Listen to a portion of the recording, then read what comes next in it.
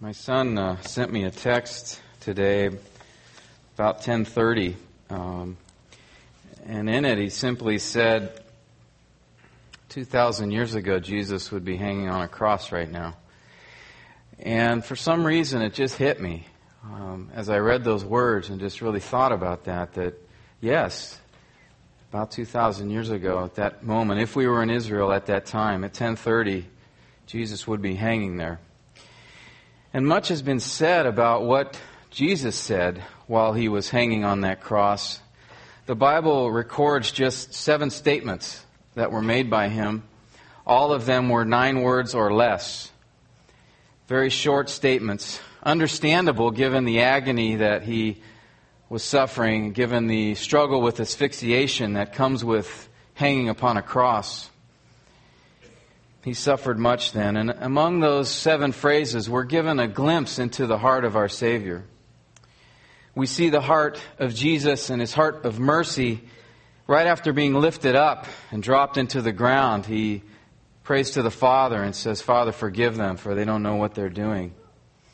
We see Jesus' heart for the lost when he speaks to the criminal right next to him and tells him, "Truly, truly, I say to you today, you will be with me in paradise."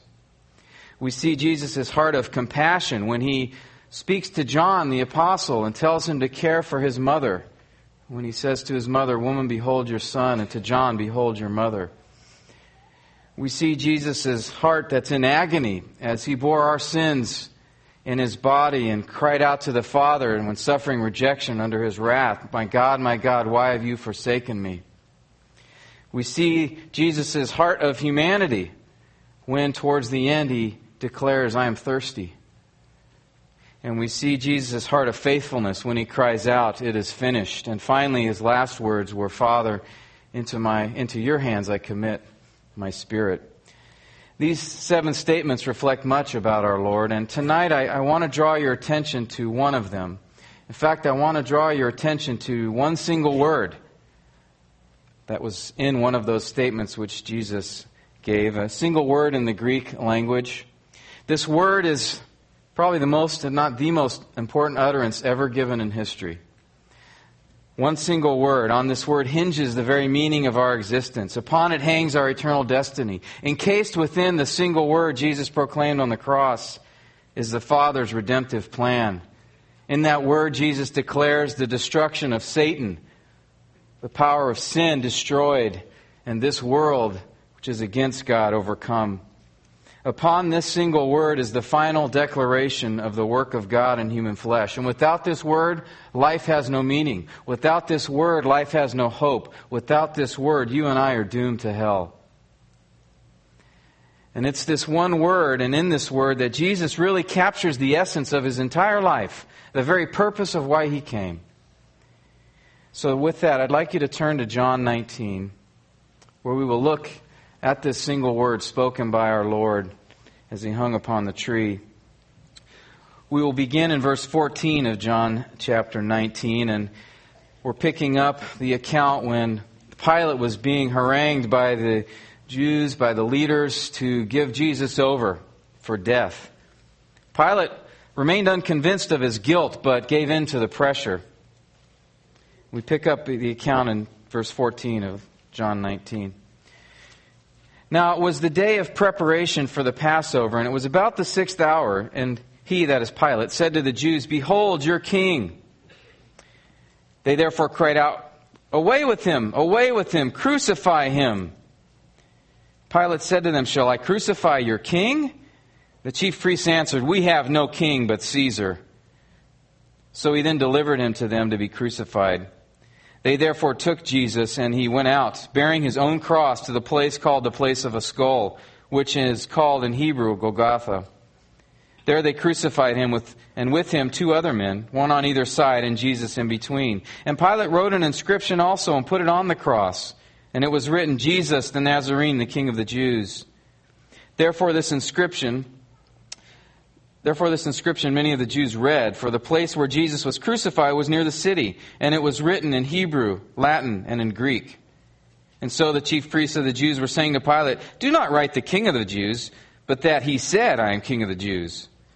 Pilate answered, "What I have written, I have written." The soldiers, therefore, when they had crucified Jesus, took his outer garments and made 4 parts, a part to every soldier, and also the tunic. Now the tunic was seamless, woven in one piece. They therefore said to one another, "Let us not tear it, but cast lots for it, to decide whose it shall be, that the scripture might be fulfilled. They divided my outer garments among them, and for my clothing they cast lots." Therefore the soldiers did these things, but there were standing by the cross of Jesus his mother, and his mother's sister Mary, the wife of Clopas, and Mary Magdalene. When Jesus therefore saw his mother and the disciples whom he loved standing nearby, he said to his mother, "Woman, behold your son." Then he said to the disciple, "Behold your mother." And from that hour the disciple took her into his own household. After this, Jesus, knowing that all things had already been accomplished, in order that the scripture might be fulfilled, said, "I am thirsty." A jar full of sour wine was standing there, so they put a sponge full of the sour wine upon a branch of hyssop and brought it up to his mouth. When Jesus therefore had received the sour wine, he said, "It is finished." And he bowed his head and gave up his spirit. Let's pray.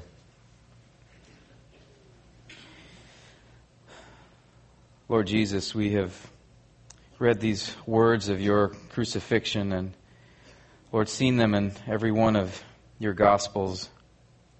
And God, I pray now that as we reflect on what you said there, and especially the last thing you said there here in John's account, that God, you would open up our mind and our hearts to the wonder of all that you have done, to the purpose of your coming. Lord, I pray that if there are any here who don't know you, don't understand that purpose, that tonight would be the night, God, you would open their eyes to the wonder and amazement of this act of mercy on the cross for our sins. And it is in your name we pray, Jesus. Amen. Well, it's about 6 a.m. in the morning. Pilate passes sentence that Jesus would be nailed to a cross, a death reserved for traitors, insurrectionists, murderers, those that were the most hated in society. The perfect man, God incarnate, would be murdered without cause. It takes about 3 hours between that decision by Pilate and 9 a.m., which is when Jesus was actually nailed to the cross, according to Mark.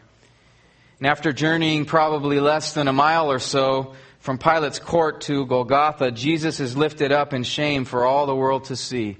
Satan's trophy on display. The Son of God degraded, abused, disbelieved, and rejected. About 3 hours later at noon, Matthew tells us the sky grows dark. God's judgment, the Father, falling upon the Son as the sin of the world is placed upon Jesus. And for 3 hours, Jesus hung there, suffering the wrath of God for sins that Jesus never committed. None of us will ever know what Jesus endured those 3 hours. We will never know what it feels like to be the God-man and endure such a thing. And according to Luke, at about 3 p.m., we near the end when Jesus feels abandoned as he cries out, my God, why have you forsaken me?" John records for us at this point in John 19:28 what was in Jesus' mind after this. Jesus realized that all things had been accomplished. It says, him knowing all things had already been accomplished to fulfill the scripture, said, "I'm thirsty." Now Jesus declared his thirst in fulfillment of likely Psalm 69:21, and perhaps his throat was dry, being hung on a cross without anything to drink, labored breathing. Jesus had one more declaration that he wanted to make. And so the sponge was brought up to his mouth, brought moisture to his throat. And immediately upon receiving that moisture, he cried out for all the world to hear, "It is finished." 3 words in English, but only one in Greek. Tetelestai was his proclamation. This was not the cry of a victim either. This was not some man who said, "Oh, finally I'm dying." No, this was the cry of triumph. It was a cry of victory. For in that one word, we have the mark of God on human history. In that one word, God secured for all time salvation of those who would believe in Christ. And though it is a single word, it contains volumes of meaning. Spurgeon said of this word, it's an ocean of meaning and a drop of language. Tetelestai comes from the Greek word teleo, which simply carries the idea of to carry out, to accomplish, to fulfill, to complete, to consummate. And what was Jesus declaring that he had completed? What was it exactly that he said he was accomplishing? Was it the fact that he was simply dying, that he had lived his life and it was now over, now it's finished? No, it's much more than that. Jesus was proclaiming much more than that. He's saying here that the cross didn't just happen. It wasn't some course correction in the middle of Jesus' life as he realized he was being rejected and shunned by the leaders, the people he had come to save. This wasn't something that had just come up, that he was a victim of circumstance. It was not anything like that at all. No, it was part of a plan. The cross was a mission that God the Father had put Jesus on. In fact, Peter declared in Acts 2:23 that Jesus was delivered over by the predetermined plan and foreknowledge of God. It was the Father's will from day one, actually before day one, that Jesus would go to the cross. In fact, the cross was the aim of his life. He said it himself in Mark 10:45 that he did not come to be served, but to serve and to give his life as a ransom for many. Jesus came with a purpose. And dying on the cross was the culmination of that purpose. A purpose which Jesus himself knew long before. This wasn't new to him. He knew exactly what was going to happen, and he spoke of it often. In fact, just a week earlier, before entering Jerusalem to the wave of palm branches, Jesus said in Mark 10, "Behold, we are going up to Jerusalem, and the Son of Man will be delivered to the chief priests and the scribes, and they will condemn him to death and will hand him over to the Gentiles.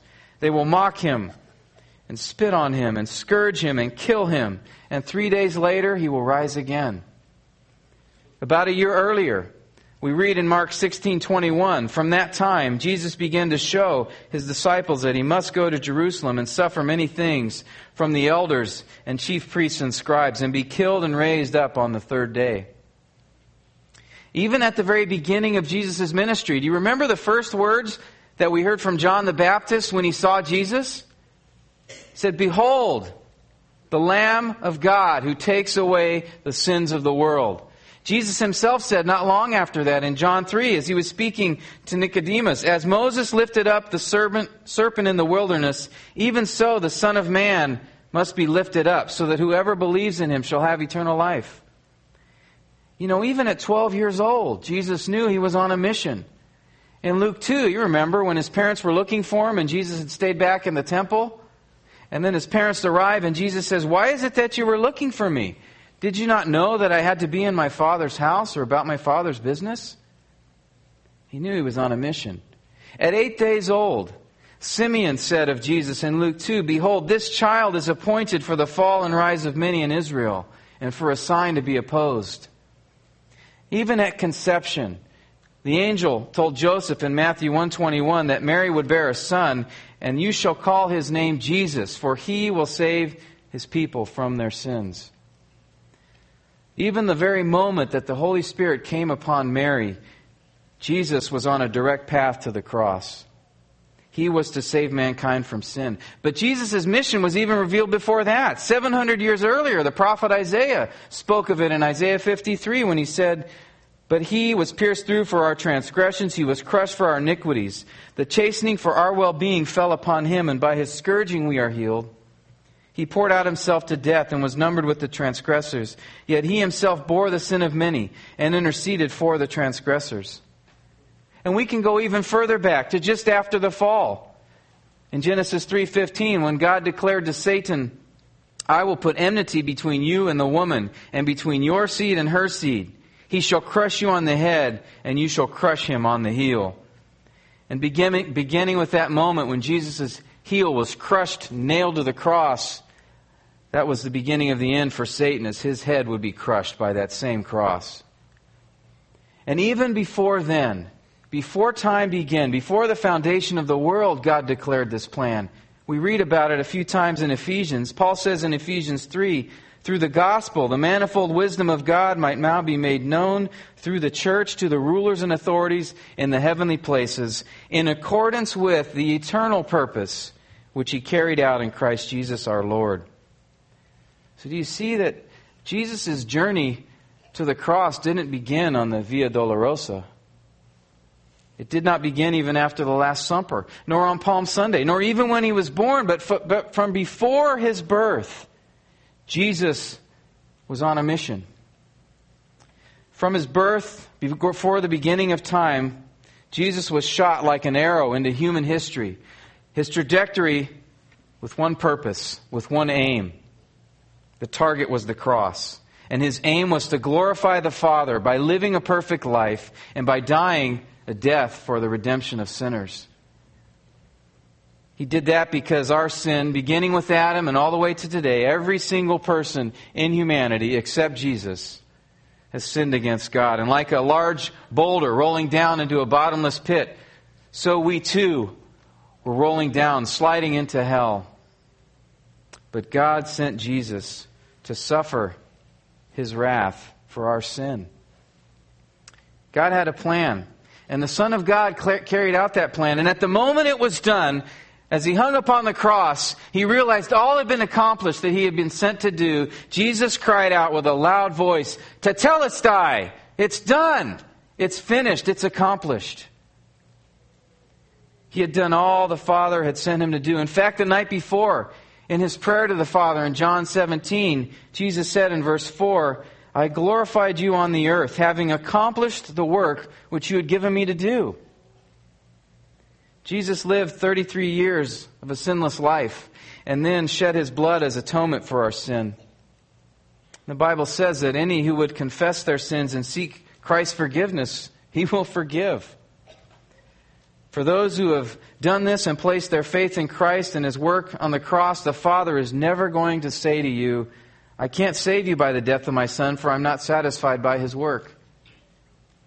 No, the very statement, tetelestai, says that all has been done to accomplish what is needed for your forgiveness.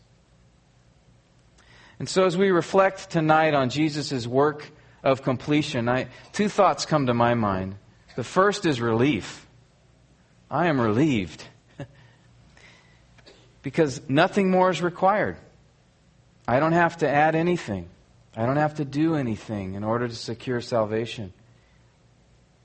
Jesus completed what was necessary to be the perfect sacrifice.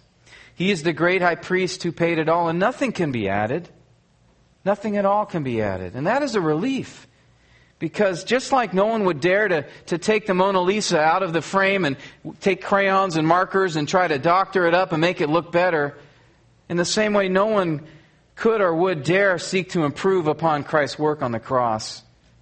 And what works could really accomplish that? What works could actually match or achieve or surpass the work Jesus did?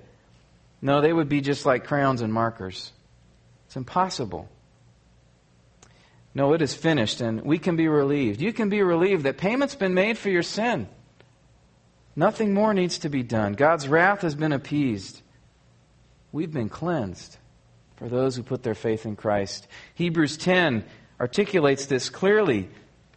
By this will we have been sanctified through the offering of the body of Jesus Christ once for all. Every priest stands daily ministering and offering time after time the same sacrifices which can never take away sins.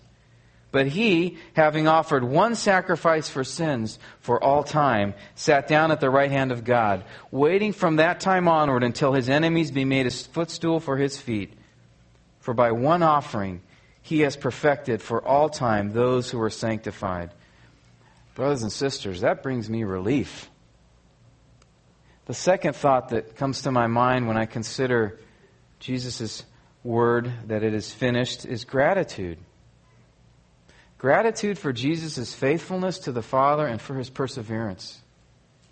He stayed the course. He did not turn away from it. He persevered and lived His life on this earth for over 30 years without sin. And think about that. He submitted Himself to sinful parents, to sinful leaders, to a sinful government. He endured ridicule, rejection, humiliation, name-calling, even by those in His own community, even within His own family. Jesus suffered torture, shame, and the injustice of crucifixion, a shameful death on a cross. And when He had done all that He had come to do, He declared that all was accomplished, that it is finished. And then, as John notes, He lowered His head and gave up His spirit. But as He lowered His head, He did not lower it in defeat. He lowered it in triumph. The same word is used for the idea of putting your head on a pillow. He could now rest. Praise Jesus for enduring to the end. Jesus did not fear death. And because He did not fear death, we now no longer need to fear death. It reminds me of a story of a boy and his father who were driving down the road, and a bee flew into the window. The boy was deathly allergic to bee stings and was terrified, and the father grabbed the bee quickly, held onto it, and then let it go. And as the bee again flew by the boy, he was again terrified, but his father said, "Son, don't be afraid." And as he did so, he opened the palm of his hand, and his son saw the bee stinger in the palm of his hand. In the same way, Jesus' death has taken away death's stinger. We no longer need to fear death. Christ's finished work on the cross has removed the fear of death for those who place their faith in Him. Tetelestai. It's a beautiful word spoken by a beautiful Savior. Praise God that Jesus persevered, that He completed all the Father had given Him to do. It's indeed finished, and our natural response is to thank Him. Our natural response to be to praise Him, to honor Him. Lamb of God, You came to die. Tetelestai was Your cry. With this word, heaven's gate was raised. Lord, You deserve our songs of praise. Amen. You know, Jesus did His part on Friday. The Father will do His on Sunday. Let's pray.